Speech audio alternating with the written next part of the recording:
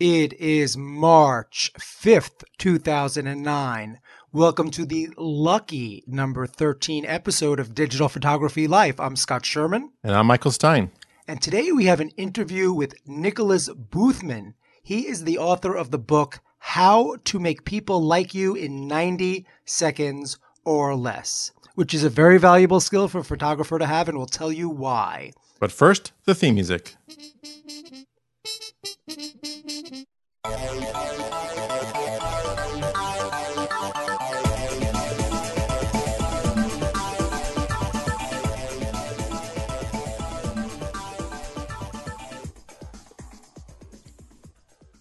So, Michael, what do you think of that premise? How to make people like you in 90 seconds or less? Would that be a useful skill for you? I think that'd be a very compelling skill to have because, first of all, I want people to like me and, they know me all my life. And so I'm working on just having people like me. So 90 seconds would make it even better. See, I find the first 90 seconds are usually when people do like me. It's when they get to know you a little bit more. Yeah, it's all that time after the first minute and a half that I have troubles with. So it works both ways. Yeah, the first minute and a half is a honeymoon, baby. Oh, then the honeymoon's over. I see. No, but it's a very interesting interview. Nicholas is a great guy. He's very smart. He speaks with an English accent. So that automatically makes him seem much smarter than we. Yeah, that does that. Add a couple extra IQ points. It seems to it make whatever he says. I feel it's more trustworthy than if he said it with, our American flat accents. It's a very elegant accent. It is a very elegant accent. And if you'd like an elegant camera strap for your DSLR, why don't you get one from our sponsor, SmugMug, for free? Check out Scott's photo blog for a link to where you can get a free camera strap from your DSLR from SmugMug. You will also find out how you can save 50% on your first year of service with SmugMug, and everyone who we have turned on to the service tells us that they love it. Well, of course they do. If you want to see a SmugMug site, you can check out ours. It's dplife.smugmug.com. And if we wanted to, SmugMug would let us. There's a way you can make that your own domain name. Oh, yes. Well, you have to buy a domain name and then register it. And then you just sort of map it over to your site. So you can have a SmugMug site that looks like it's your own photo gallery with nothing to do with SmugMug, but we like keeping the SmugMug name in there, right? Yeah. Well, you can also just be whatever your name is, .smugmug.com. Like it could be Michael Stein. Matter of fact, I have one called michaelstein.smugmug.com. You just told everybody. My secret is now they're going to come look at your pictures. No, please don't. Well, speaking of sponsors, let's welcome aboard LensBaby, our newest sponsor. We've always asked that if somebody wants to advertise to our listeners that they offer them a deal. And just as SmugMug is offering you guys a free camera strap and a half off the first year of service, LensBaby is giving away a free 0.6x wide angle macro conversion lens for free if you buy a LensBaby Composer, and you can buy it from any retailer, which is nice. You don't have to just buy it from LensBaby. So how does that work? You buy it from a retailer, then what happens? Then you go to personallifemedia.com/LensBaby, and there'll be an ad midway through the show where we'll repeat that address. And that's where all the promo details are. But, you send in your proof of purchase or whatever, and you get your wonderful wide-angle macro lens. And that's what you and I want, right? That's something we don't have. And we don't have it. Well, like maybe I'll send in my proof of purchase. You can, but you didn't purchase it. That's you true. Stole it. Don't you remember? How we broke into that camera store I'd love to have one night? of those. I'd love to have one of those lenses. Yeah, and it's very neat because the lens, it's one lens that's a 0.6x wide angle. The rear element unscrews, and then it becomes a macro filter. So you just pop it in within 3 to 5 inches of what you're shooting. So you just pop it into the system, correct? Yes. So it's two cool lenses in one. Nice. I like it. So check out the ad in the middle of the show. Now, if people want to check out more about us, where can they find us? Well, you can email us at digitalphotographylife@gmail.com. You can find our show at photography.personallifemedia.com. You can also Twitter us at twitter.com/dplife. You can also find Scott's photo blog. This is where you can read the show, more detailed show notes, and also make some comments about the show at scottsphotoblog.com. And there's also a digitalphotographylife.com site. Very cool. We like being everywhere on the web, right? We like to be everywhere we can be. In real life, no one can find us, but on the web, we're very easy to find. So we've had a couple of contests in the first episodes of Digital Photography Life. You want to tell people who some of our winners are, since we're starting to roll that out? Sure. We had a camera strap winner from Cameratown, and that was, I don't know how to pronounce your name necessarily. It's Rendian Theriantro? I don't know. Well, Rendian, and won that. And then Congratulations, Rendian. And Adobe Photoshop CS4, a full version there. That was a very nice prize. It was by Sean Wardell. And, Sean, congratulations. Yes, and the Lens Baby composer was Kirk Winslow. I don't know. Kirk, go buy your own wide-angle macro lens since you won the composer. It's still not a bad deal getting a free. Oh, Kirk! We heard from Kirk. He was very excited. I remember his email. Oh yeah, and I think he said he would like to come and tell us about his impressions about it after he gets it. Yes, and the nice people at Lens Baby, I believe Kirk already have that on its way out to you. And we also had 3 winners for the Rick Salmon book, Digital Photography Secrets, which is Daniel Last, David Pascoe, and Steve. I don't know his last name yet. Steve, now this is what happens. People send us emails with their contest entries, and then we write back, you won. Sometimes the email doesn't have their last name. Yeah. Some of these people haven't gotten back to us yet. No, right? actually, he'd gotten back to us, and I just forgot to look. That was just my bad, Steve. Steve, forgive him. We can only call you Steve, but congratulations, Steve. The 3 of you win Rick Salmon's book. Is there anybody in the list we haven't heard from yet? I don't think so. Okay. So congratulations to all of our winners, and we'll try to catch up on the rest of the shows, on the rest of the giveaway. I think we only have 1 or 2 left, right? 1 or 2 what? Because we announced some giveaways last week, right? We did? Yeah, that's what you told me on the last show. We announced some winners. Oh yeah, the first winners from the early. Right. And now there are these. I don't know if there's any contests. I don't think so. I think we're caught up. We have to check. But we need some people with stuff to give away. So it's weird. A lot of the listeners we hear from are women, but this whole list is men. And they're from countries out of the U.S. Yes, we have a very international audience. At least 2 wins, right? Yeah, they're very active. Yeah, people are sending these gifts far and wide across the globe. I think that's great. So any photography news? Have you been shooting? I've been shooting, and I went to the New York City area the last weekend. And funny thing, on my Nikon D200 has a serious problem going on with it right now. Ooh, what's that? Where all the buttons in the back panel do not respond. Well, they're just decorative. So basically, what happens is I can't preview. I can't go into the viewing mode. I can't go into the menu mode. And because of that, it's sort of like having a film camera. Imagine it's like I felt like it was very strange because I'm shooting and I get no feedback, and I'm just relying on my instincts, and I'm paying extra attention to the metering and making sure I do things well. And can you do things like change ISO and shutter speed? Yeah, I can change all the top buttons, so I can Okay. So I can change many different things because those items from the top panel of the camera, where the white balance and the ISO and what mode I'm in, and my command dials work.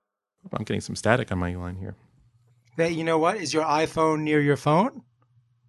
That sounds like iPhone noise. Well, anyway. Step away from the iPhone, Michael. So maybe it's some sort of feedback. So you can't. What was I saying? What else? You can't play back your pictures. What else can't you do? So and I can't change my menu settings. So basically, I need to send it back. Now the camera is 2.5 years old, which I just happened to be noting because of how old it was. I was asking myself, when do I upgrade my cameras? am I due for an upgrade? And I noticed that my camera is about 30 months old. And my last Happy birthday. And so I was a D200, and then my last camera was a D70, and that was 29 months old, I think. Ooh. And then I had then before that I had a Nikon sort of Coolpix, was it 5700, and that way I had that for like 24 months. And then I had an Olympus 2 megapixel camera, C2000Z, and I had that for 29 months as well. So I'm basically in my zone of upgrading. And so what's it going to be? I don't know yet. The D3, the D300? It's not going to be the D3, I don't think. That's a little bit rich for my blood. You won't be selling any of the children or any of your it's somewhere. organs? It's between the D90, the D300, and the D700. Mm-hmm. And some prices are going up these days for lenses. Oh, really? I've been noticing. I did not know that. Lenses have been going up. Like the 24 to 70 millimeter lens was something like $1,500 a few weeks back, and now it's about $1,900. That's a big increase. And the 14 to 24 millimeter lens, which was also about $1,500, that's about $1,800.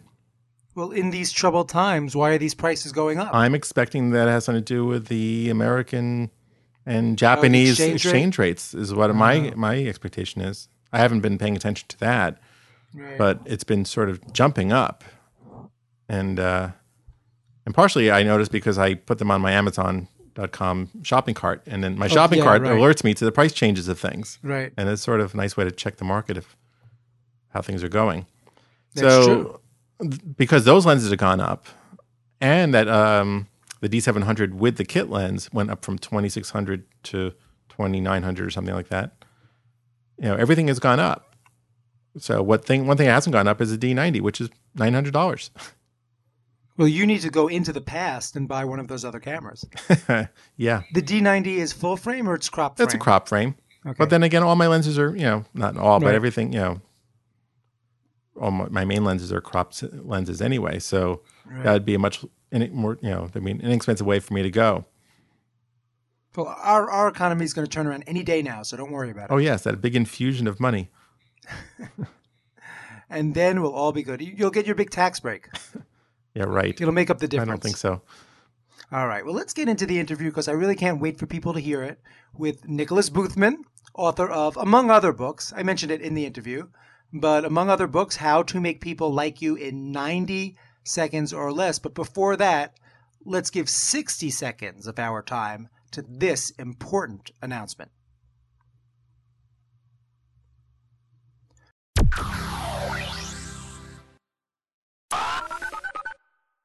We are on the phone with Nicholas Boothman.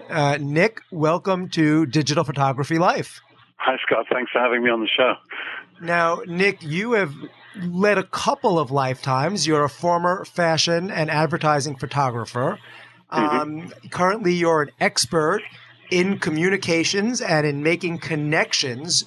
Your first two books are How to Make People Like You in 90 Seconds or Less and How to Connect in Business in 90 Seconds or Less. I know you have another one about forming romantic relationships, right? Yeah, my third book, which came out, is now on the shelves, is called How to Make Someone Fall in Love with You in 90 Minutes or Less. It takes a little bit longer. It takes a whole 90 minutes to make someone fall in love with me? Well, you know something, it actually doesn't take a whole lot longer, but, it's like my first book. If I'd have written, because we now know from a lot of research that we decide how we feel about someone within the first 2 seconds of seeing them. I mean, any of your photographers will know that the moment a model walks through the door, you immediately know where it's going to go and how much work it's going to take. With love, we know that when you find the right person, it doesn't really take more than about 5 minutes to sow the seeds of love, but it is all about finding the right person. Well, you could speed it up if you're driving the right car, right? No, no, this is about a long-term relationship, not about a quick night out. Oh, okay. And all my books are about turning first impressions into lasting relationships. Well, we'll look forward to the next book, which is 30 seconds to a one-night stand, because that can go a lot quicker. So I have to tell people it's a funny way that you came to be on the show. I was browsing audiobooks because I was taking a long car ride. And I came across your title, and it sounded interesting. It got great reviews on iTunes, so I thought it would be an interesting audiobook for my drive. And the minute I saw the title, I thought, this is something that could pertain to photographers, because I'm always thinking in the back of my mind, Nick, everything I see, I'm thinking about for the show and what other photographers might be interested in hearing about. And I thought, it's kind of offbeat that you would think of photographers as being in the business of having to make quick people connections, but it seemed like something that might be useful. And I start listening to the tape in my car, and the first thing you start talking about is that you were a professional photographer, and that's what got you interested in developing skills that would allow you to make very quick positive connections with your models. Yeah, absolutely. Well, after very early on in my photography career, I began to notice that wherever because I shot exclusively fashion and advertising, but I was a people shooter, and I realized very early on that wherever I went, there were some people who could get on with anybody immediately, and other people that couldn't get on with anyone, not even themselves most of the time. And as I went back to these studios year after year to do different things, different fashion shoots or whatever. The first group, the ones that could get on with anybody, their lives got better. Their health was good. They were great to be around. And the others, their lives got worse, and their posture got worse. And so I was fascinated. And besides taking pictures, I then thought, I'm going to study this. I'm going to find out what's going on, because it seems to have nothing to do with looks and nothing to do with talent. Now, you wrote this book coming from being a photographer, but you've brought a lot of research in other fields to these techniques, right? Absolutely. Well, I got out of photography. It all began one night when I would get asked to go and talk to camera clubs sometimes.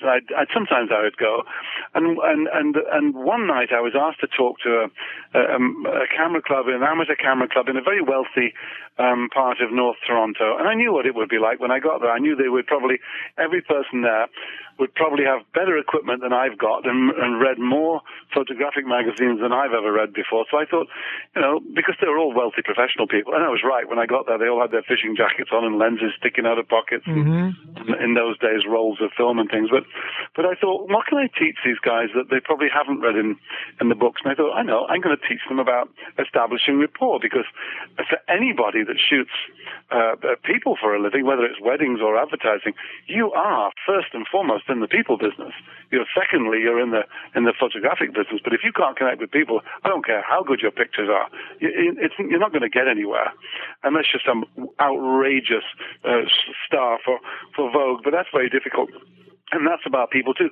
So, in my very first, in this particular night, I spoke for 1 hour. I spoke 5 minutes on photography. Basically, take the lens cap off, shove some film in, and put your lights here, there, and everywhere. And 55 minutes about establishing rapport. At the end of the session, 3 people came up to me: a doctor, a teacher, and somebody who trains airline personnel. And they said, "Can you come and do this talk for my people? Not the photography bit, the rest." I went home and said to my wife, "I think I've got a new career." And I did. I went for it. Well, you're not a professional photographer anymore, but since this is a photography podcast, I have to ask, are you still an amateur? Do you still like to shoot? Well, let me tell you something. We'll send the shivers down the spine of your listeners. Uh-huh.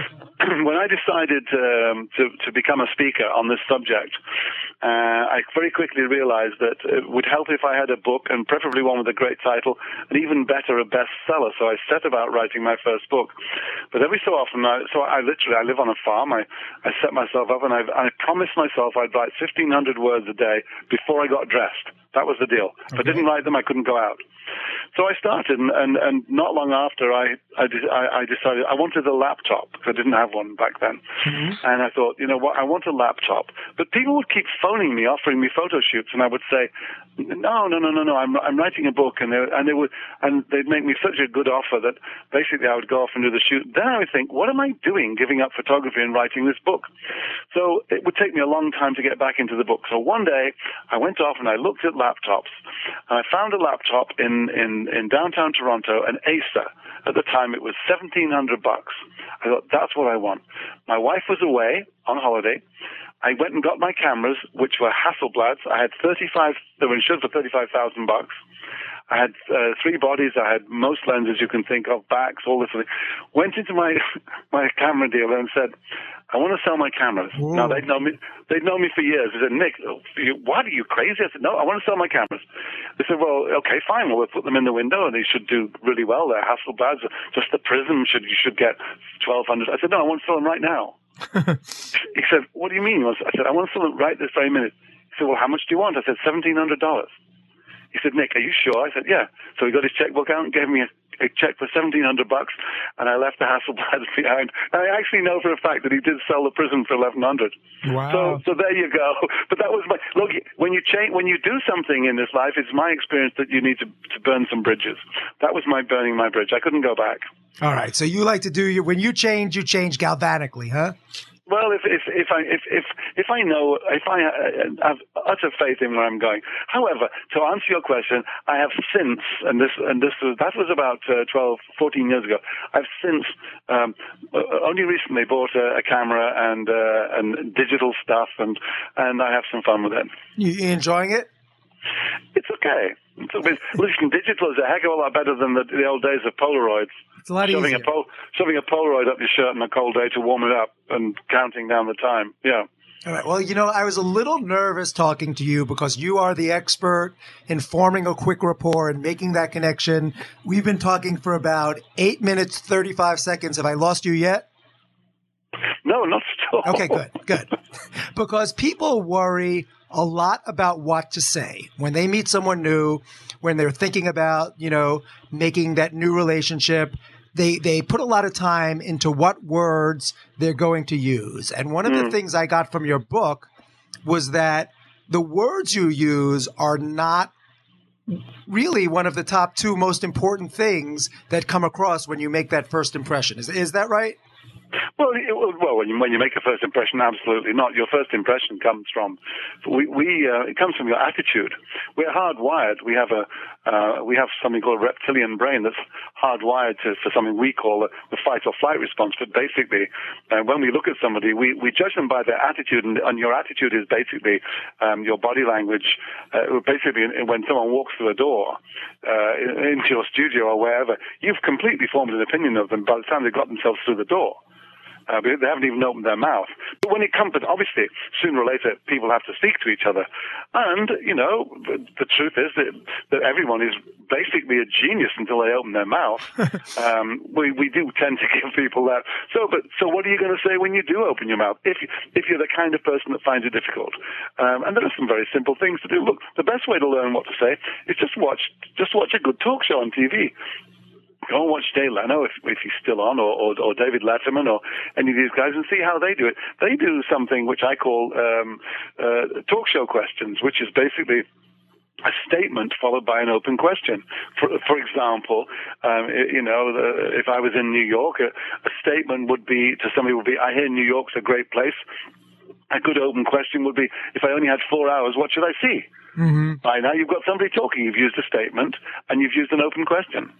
See, I was going to start the interview with, you have a wonderful accent. Where are you from? There you go. That's a statement. And then I was going to go into, I've never been there before. Tell me what it's like. There you go. That was right from the book. Well, yeah, absolutely. But you know what? It's true, and it's easy, and it's comfortable. It's when you start asking closed-ended questions, ridiculous questions like, how are you today? Well, what's the person going to say? Heaven forbid they tell you the truth. Oh, my back's sore and my neck's sore and I couldn't park the car. No, you want to set the stage with something. Then it's just basic good manners. Mm-hmm. So you write in the book, you quote some studies actually that say that the majority of what makes that first impression is the visual. Is that correct? Well, we know that 55% of all face-to-face communication comes from what we see. 38% comes from the tone of your voice, and about 7% comes from the words we use. And when all three things are saying the same thing, you will be trusted. But you know what, to your listeners, don't get too carried away, because the more complicated it gets, the more awesome and off-putting it gets. Being basically open. The three things. The New York Times put me on the street and a few other newspapers to try and prove that my first book wouldn't work. You know what? And they didn't prove it. And if you go to my website at nicholasboothman.com, you can read the articles about what happened. But I did nothing special when I went to speak to people. I did the basics. I adjusted my attitude to what I call a useful attitude, because I'll tell you, in photography, especially. When I talk to business audiences, I talk about really useful attitudes and really useless attitudes, useful and useless attitudes, not positive and negative. And there are some people that come across with really useless attitudes, even though they don't even realize it. They may come across as looking rude or bored or hostile. That's useless. If you look, the simplest ones to use as a photographer, you can come across as curious or as enthusiastic or welcoming or resourceful. Any of those are great attitudes. And the other things which are incredibly simple, which you actually have to do in the first second and a half, are look them in the eye, smile, and open your body language. Eye contact says trust is in the air. A smile unconsciously says that a person is happy and confident. An open body language signals that they're not going to hurt you. So don't stand with your arms crossed, right? At least in a tight way, right? Yeah. You talk in the book about leaning in a little bit. Well, yeah, absolutely. Again, I don't want people to get too uptight about it. It's if you first of all, if you adjust your attitude when someone walks in. Look, when any of these talk show hosts go on TV, I guarantee you that behind the scenes they are not like they are 2 seconds later when they walk out onto the set. They simply say to themselves, okay, showtime, and out they go, and they adjust their attitude. And other people pick up on it and respond to it. So, adjust your attitude, give a little bit of eye contact. If you can't smile, I have a trick I learned from professional models. Some professional models don't have a natural smile, but they have a trick. They say the word great over and over to themselves in crazy voices as they walk on the set. It makes their eyes light up and it makes their face smile. And, open body language means absolutely what you just said. Don't cross your arms. Don't fold your arms. Don't sort of sit down with yourself turned away from somebody. Just be welcoming. One of the things, speaking of attitude, one of the hints that I liked in your book was if you're nervous going into the encounter, instead of thinking about you're pounding hard and your racing pulse as being nervousness, think about it as being excitement, because excitement is a more positive, useful, productive emotion to feel. Yeah, and realistically, it's probably what you are. You Right. probably are actually excited more than you are. I don't quite understand what nervous means. Does it mean that you're fearful? Are you afraid? Are you whatever? I don't know. But being excited is fine. You're all, because when you're nervous, you're also excited. So excited is good, and it's also enthusiastic. Now, in the book, you talk about something called synchronizing with the other person as a way to establish rapport. What is that about? Funnily enough, there are lots of studies done about this that prove that we, one day old babies cry when they hear other babies cry. What's that all about? The fact is that we synchronize ourselves with other people from the beginning. It's in us. That's how we learn our skills, our habits, how to hold our knives and forks, how to talk and think. We synchronize ourselves with the people around us. But funnily enough, when I was a fashion shooter, I found it much simpler to get the models to synchronize with me when I was behind the camera. Well, I'm sure most photographers do that. Basically, it's like saying, don't stand like that, stand like this, and you do it yourself. You're just asking them to synchronize with you. Turns out that if you naturally synchronize the overall body movements and voice tone, and even attitude of the people you're with, they will feel there's something comfortable and familiar about you. And familiar is good in this situation. And you talk in the book about how to sort of get in synchronization with the other person not in an obnoxious or copycat way, but subtly to, make some of the same motions, use some of the same body language, and then also how to sort of tell if they're in synchronization with you by seeing if they follow your lead as you start to develop that. Yeah, you can test it, but again, that's you don't need to go that far. Look, just when you're out with somebody you feel comfortable with, or when you're in a restaurant next, look around the restaurant and notice the people who are synchronized. They're probably sitting the same way. They're probably talking in the same tone of voice. It's probably happened to you. You cross your legs, and the person you're talking to crosses their legs, or vice versa, or you lean forward at the table to say something, and they lean forward. This is perfectly natural. It's we naturally synchronize with other people. Mm-hmm. When we feel comfortable with them. So just go ahead and synchronize. It doesn't mean if they stick their finger in their ear or up their nose, you should do the same thing. It just means do the overall things that are necessary to make their body feel comfortable and relaxed with yours. You explain in the book that people have different sensory styles, and that the degree to which you can pick up and understand their sensory style, you might be able to communicate with them more effectively. Well, there's no might about it. You actually can. Again, when I was a photographer, I learned this before I even started studying neurolinguistics and any of this stuff. I mean, I remember doing a photo shoot for Norwegian Caribbean Lines, maybe 20 years ago, and in the briefing, when I went off on the cruise and we shot 25,000 pictures, but I remember in the briefing with the client, they said, we know that everybody goes on holiday because for the food and to get away, but we also know that some people go for a change of scenery. In other words, this is what things look like.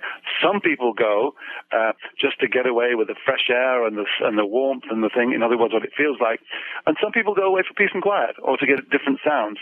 And it turns out that that's absolutely true. It turns out that in our culture, that about half the population primarily respond to the world by the way things look. About a third of the population respond to the world through physical sensation, and a very small percentage through sound. And I can actually give you, if you want, a very quick example of that, please, which is in the book. Let's say I'm a travel agent and someone comes into my travel agency and says, I want to go on holiday. If I could spot that person was, let's say, primarily kinesthetic, in other words, that they experience the world through physical sensation by the way things feel, I would say to that person, I've got a great place for you. The sound is soft, the water's warm, and the beds are comfortable. I'm actually telling them what it feels like. Mm-hmm. If I could spot, for example, that they are auditory, that sound is their main sense, I would say to them, I've got a great place. All you can hear are the waves and the gulls. It's away from all the noise of the city. And if they're visual, I would say look at the pictures. When you're dealing with your models, or even more importantly, with clients, when you can get on the same wavelength as your client, there is enormous bonding and rapport that happens, and you can do it very quickly. And it seems harder than it is, right? It's incredibly simple. Once we flick the switch in somebody, obviously you need to well, there's an exercise in the book. It's got 14 simple questions just to give you an insight. But very, very quickly you'll be out there, and a client will walk in, or a customer will walk in, and they'll say something, and you'll immediately realize they just completely said they just completely spoke in visual language or sound language or feeling language, and you have to stop yourself from laughing because suddenly all this stuff you didn't know about before is happening right in front of you. And as soon as they do that, you move straight in onto their wavelength. An example I liked in the book was you said, while some of this stuff might seem at first like it would be difficult, think of it this way. If you get a new car, and I think the example you gave in the book was a blue Miata, you might think, wow, I'm getting this kind of rare, unique car. And then all of a sudden, when you're driving your blue Miata, you notice all over the road 100 other blue Miatas because now it's in your consciousness. Where before you would never have noticed them, now you start to notice them. But even simpler than that, I have 5 children, and I know what are their primary sensory preferences. So it's as simple as if to my visuals, to my son who's visual, and he's a stockbroker, I would just say, hey, Thomas, how does this look to you? How do you picture this? How do you see this working out? In other words, I'm just asking the question visually. To my auditory child, I would say, how does this sound to you? And to my kinesthetic child, or to my wife, who's also kinesthetic, I would say, how do you feel about something? Mm-hmm. It can be that simple. Immediately, it's like putting the round peg, the square peg, and the triangular peg. Getting the pegs to the right hole makes a big difference. It goes in very easily when you get them the proper ones lined up, and it's very simple. Of course, the first thing you have to do is to find out what is your primary sense, because you'll probably find that that's why I get on with some people and not with others. You've been getting on with people who share the same primary sense as you. I've decided I'm auditory from the book. Well, then you probably are, actually. You probably are. And I was going back and forth a little bit because, sometimes you can answer the questions one way or the other depending on your mood. But then I realized I start half of my sentences with listen. Yep. And I was like, okay, there's a clue. There's a clue. And there are plenty more clues in the book about the way people dress, the speed they speak at, the kind of vocabulary they use. And you mentioned that broadcasters and writers are often auditory. Yeah, absolutely. Well, it's their currency, isn't it? I hope so. And let's hope that you're... See, as a photographer, I'm actually auditory, but as a photographer, I'm not visual. And yet I did, through my career, I did meet quite a few visual photographers, and their style was much better, probably much, well, it was more personal and more developed than mine. Mine was full of flights of fantasy but whatever. So are we getting off topic? No, it is kind of on topic because it's all related. And, it is interesting that you don't have to pigeonhole yourself. I mean, I'm very interested in photography and visual arts, but, the auditory part takes place. We do contests on the show. And I sometimes, when I'm looking at a photograph, will be my view of the photograph and my opinion of it can be swayed by the caption that the photographer gave it.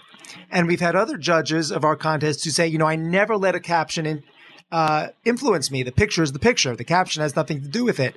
For me, I feel like it's a whole. The words of the picture, they're all communicating an idea. They work together. So it is interesting how your different, sensory preferences do work together. Yeah. By the way, I hate titles on pictures or paintings because I would rather just look at it and get my own feeling from it rather than here I was thinking that makes me feel free and fresh and I could jump over the Eiffel Tower, and the title is Death Star at Night or something. I don't want to know. There's a great quote by Anton Chekhov, the Russian playwright, and he said that art is infection. An artist is able to immediately infect somebody else with a feeling through their art. And so I believe that should be done. Otherwise, I'm not an artist. That should be done as far as pictures go, without words. So in other words, I have a feeling when I took that picture, and I'm not going to put any words to it, but when you look at that picture, if you have the same feeling, I've succeeded. See, and I'm very comfortable with multiple infections, especially since I just came from the dentist. Now, let's talk about some specific situations that photographers get into.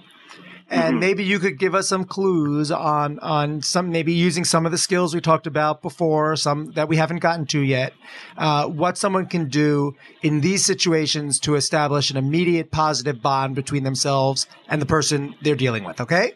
You mean the trust as well, yeah. Yeah, absolutely. Go ahead. So here's the first situation. You're doing some street photography, and you see somebody who is attractive or interesting, a stranger who you'd like to photograph. So you want to approach them, ask them for permission to take their photograph, and maybe it's in your mind you'd also like to get them to sign a model release. So what are some quick things you could do? You're out there in the street to form that trust and connection. Well, I think the first thing, as I said before, is you have to adjust your attitude as you approach them. And you go up and you look them in the eye, you smile, you open your body language, and you say, "May I please ask you a question?" Okay, so they're going to have to say yes or no. If they say no, then leave it. Right. If you've done it correctly, and with humility, chances are they'll say, okay, and then you simply ask them. Again, if you go to my website and you look at there's a section there called What the Skeptics Said, which was when the New York Times put me on the street to go and bump into people and to immediately make them like me. And actually, the Houston Chronicle did it in about 20 different newspapers around the U.S. And I basically did the same thing. I dressed in a fairly respectful way, went up to them, and said, "Excuse me, can I ask you a question quickly?" And then I asked them, and I said, "Look, but it should be fairly legitimate, whatever project you're involved in. If you sort of say, I can make you into a big star. Look, here's the bottom line: if it's not true, people won't trust you. It's all about getting trust from people in the street." All right, so approach them honestly and have, in your mind, a positive attitude, that you are open and that you are being genuine and you're not looking to exploit the person, but to... Not a positive attitude, a useful attitude. Useful being, as I said before, curious, resourceful, welcoming, or enthusiastic are all very good. Something else, it doesn't hurt. I made sure that I actually carried a pen in my hand, which was closed. So it obviously closed. It was a fountain pen that was closed, so I obviously wasn't going to start writing things down.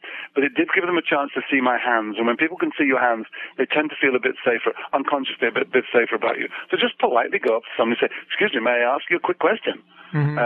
But make sure your voice tone has a good attitude behind it. Because, if you walk up to someone and say, "Hello, how are you today?" they're going to run for it. Right. Right. All right, so don't pretend to be doing anything else. Get to your business. Respect the person's time. Just be respectful, yeah. Okay. Another situation, you maybe are approaching somebody to sell them a portrait package or, to come to the home, a shot for them or their children or in your studio. When you're first meeting somebody and you're going to try to sell them something, what's the best way to get off to a good start? Well, you know what? I have very strong feelings about this. There are different ways you can make your mark in any business as a photographer. I'm a great believer in making it that people come to you rather than you go to them, which is exactly what you did with me today. Here's for all the people out there who are in photography and running it as a business, not just for fun. Become an expert on some aspect of photography, and if possible, become a published expert. Write a little thing for your local newspaper, or write any kind of, become an expert. When you become an expert, it turns the tables. People tend to come to you. Excuse me. And, sorry. And also, another thing that is always useful when to stop selling and start moving people your way is incredible product knowledge. Now, not just about cameras, but about the subject. If you're going to do weddings or if you're going to do portraits, have an enormous amount of knowledge about what you're doing. So that really, when you approach someone, in a way, you're just sharing your knowledge. Mm-hmm. Look, we are all business. I don't care what you do for a living. All business is about taking good ideas to market. That's all. Whether you're selling nuclear submarines or Girl Guide cookies, we are all you photographers out there, and you too, with your program, you are all a unique part of the idea delivery system. You're actually taking ideas to other people with your show, but the photographer is part of the idea delivery system. They're taking a good idea and taking it to the market. So first of all, figure out what your good idea is. If your good idea is that you happen to be the world's best photographer of earlobes, well, do so. Become really good at it. If you're going to be a great wedding photographer, become a central resource for other people that they can say eventually, you know what, that guy down the road there, he really knows his stuff. He knows this stuff backwards. And word of mouth will do the work for you. And then when they come into your studio or you approach somebody somewhere, then you can start showing your knowledge. But incidentally, I do have a thing in my business training program which I call, you've heard, I'm sure, of a 10-second commercial. So you bump into someone and say, well, what do you do for a living? All right, and so there is a really great formula for imparting what you do to other people. In that if you do have to do a sale, you can do it in about 10 seconds. Okay, so get your 10-second pitch down and be comfortable with it. Yeah, and I actually mean it.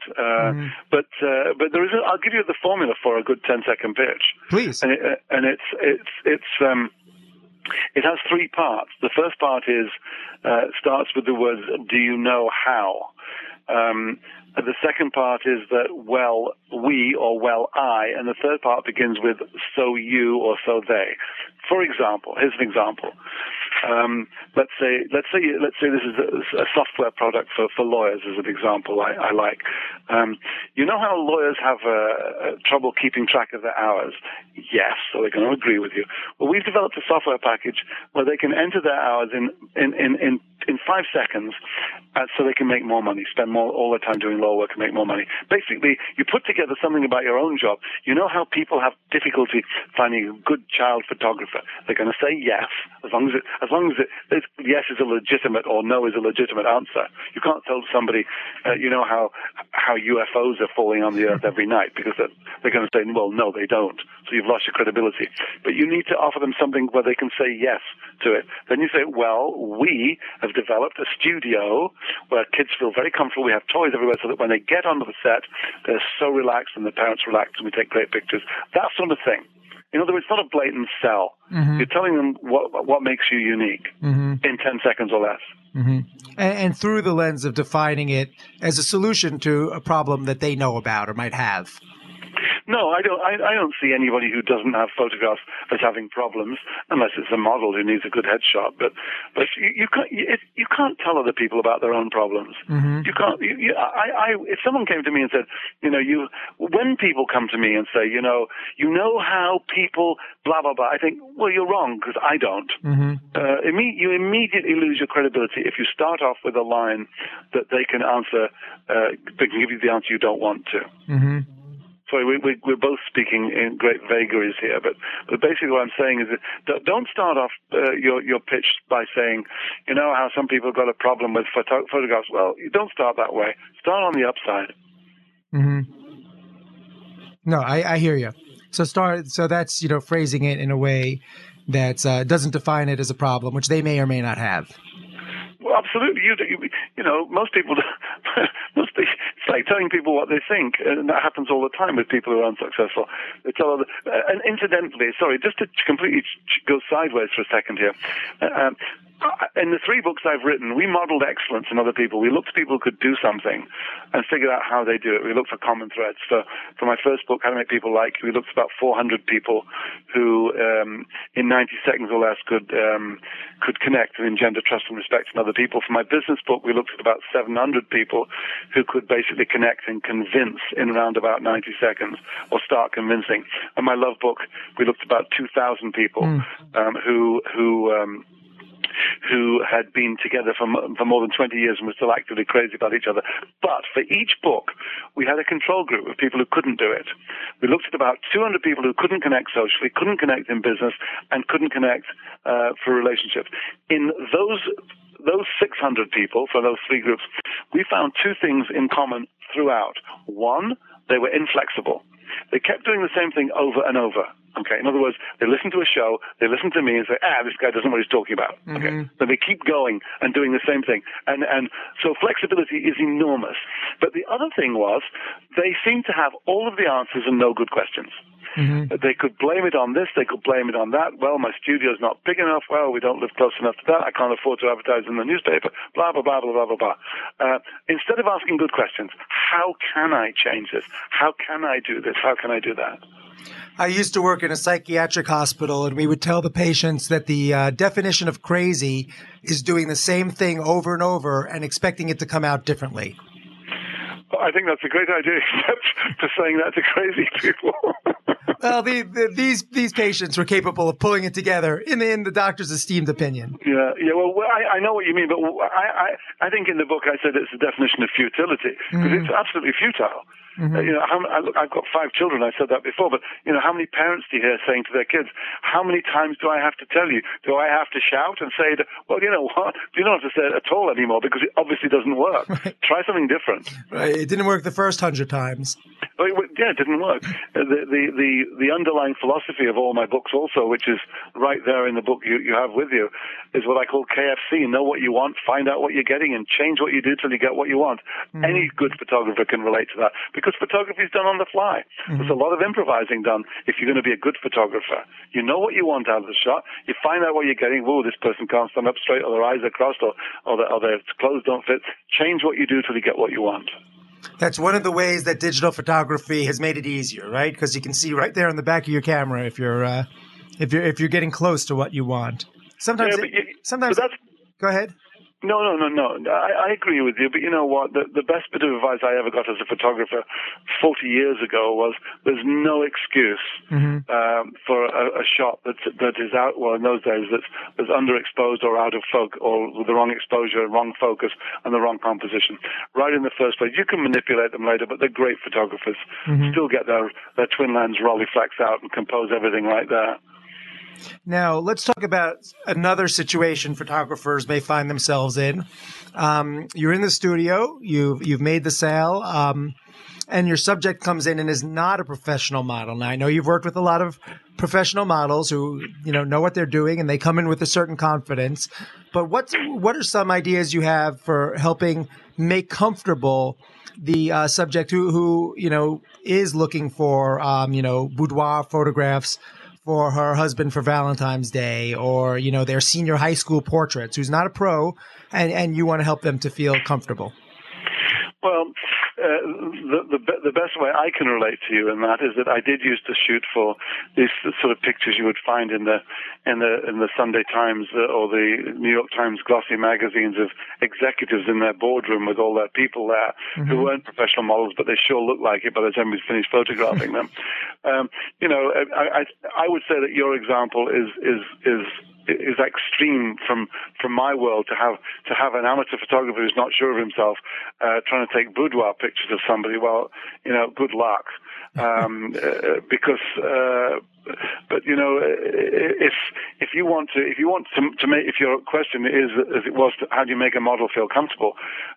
First of all, when they come in, do the thing that's said in the beginning. Look them in the eye, smile, open your body language, but you know what? Make darn sure that you're an expert in what you're shooting, because it comes down to trust. People have to feel three things when they're with you. I trust you, you make sense, and you move me. All right? And move me, I mean emotionally. So they first of all have to trust you. The place has to look, they have to feel safe, it has to be trusting, and it has to be businesslike.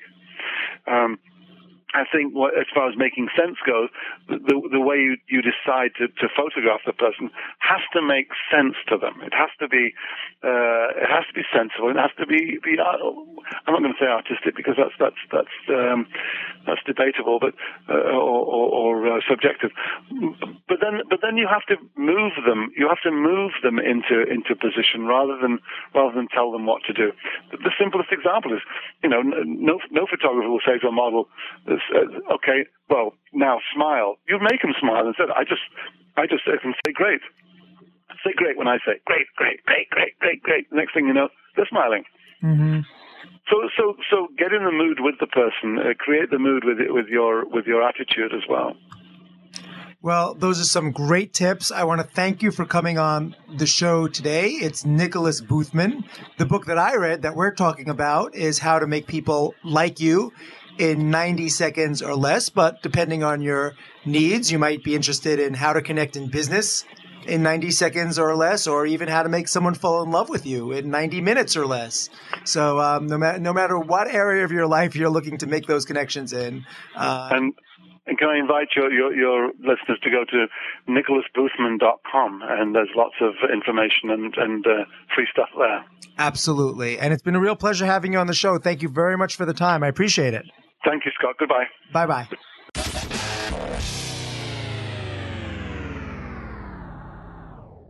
So, Michael, you have to promise me you'll go back and listen to Mr. Boothman's interview.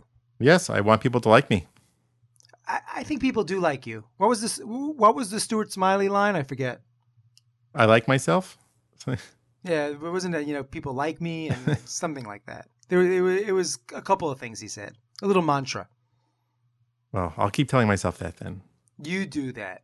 And also tell everybody where they can find us one more time.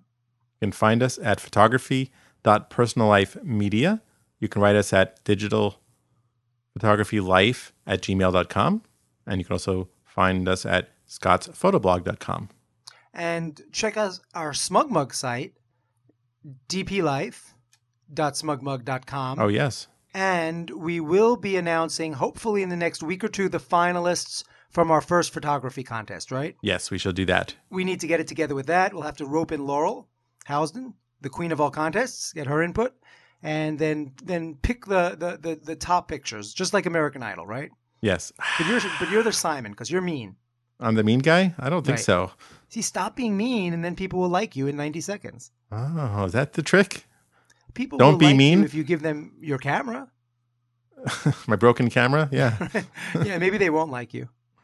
Here you go. You'll Craigslist that camera, and then it doesn't work. I do have a Mac warranty. So this is going to be one of those tests to see how well the Mac warranty works. Was it a 3-year warranty? Yeah, I think I get a 3-year warranty, an extended warranty. So it usually This takes. is like the third DSLR that I think is punked out on you, right? Well, this is my second. I had my D70 went in the shop twice. Well, right. Okay. Well, And the then this third will be the time first DSLR. time. Yeah. Right. So, that's not speaking much for reliability there. No, I have never had a DSLR go out on me. What can I say? Well, I never used them. Well, that's one way to do it. You put them in a nice crystal case. Right. They're nobody's allowed to touch them or breathe on them, but they are well kept. All right. Well, Michael, thank you for joining us, and thank you to everybody else for joining us once again for another episode of Digital Photography Life. This week, Nicholas Boothman, a little on the edge, not our usual kind of photography-centered show necessarily, but I think his skills about establishing instant rapport, making that connection, and getting people to like you are really helpful in any field. Yeah. Almost, right? I mean, you almost always are dealing with people, right? But in photography, you have to make a connection really quickly sometimes with people to Unless you're a strict landscape photographer, in which you need to talk make to the squirrels trees like you or mountains like you in 90 seconds or less. That could be easy. Michael, with the way they've been crapping out on you, I'm going to get you a book called How to Make Your DSLR Like You in 90 seconds or maybe 30 months or less. 30 months or less, because in 30 months, I'm getting a new one. See, it knows that it's about to go out to pasture. So it just I think it committed suicide. Well, it's just telling me that it's time to upgrade. Well, you should, Michael. And we all can't wait to hear what you get. Okay. We'll get a fund going, okay? Okay. All right. Right after we collect for all the other world's needy causes.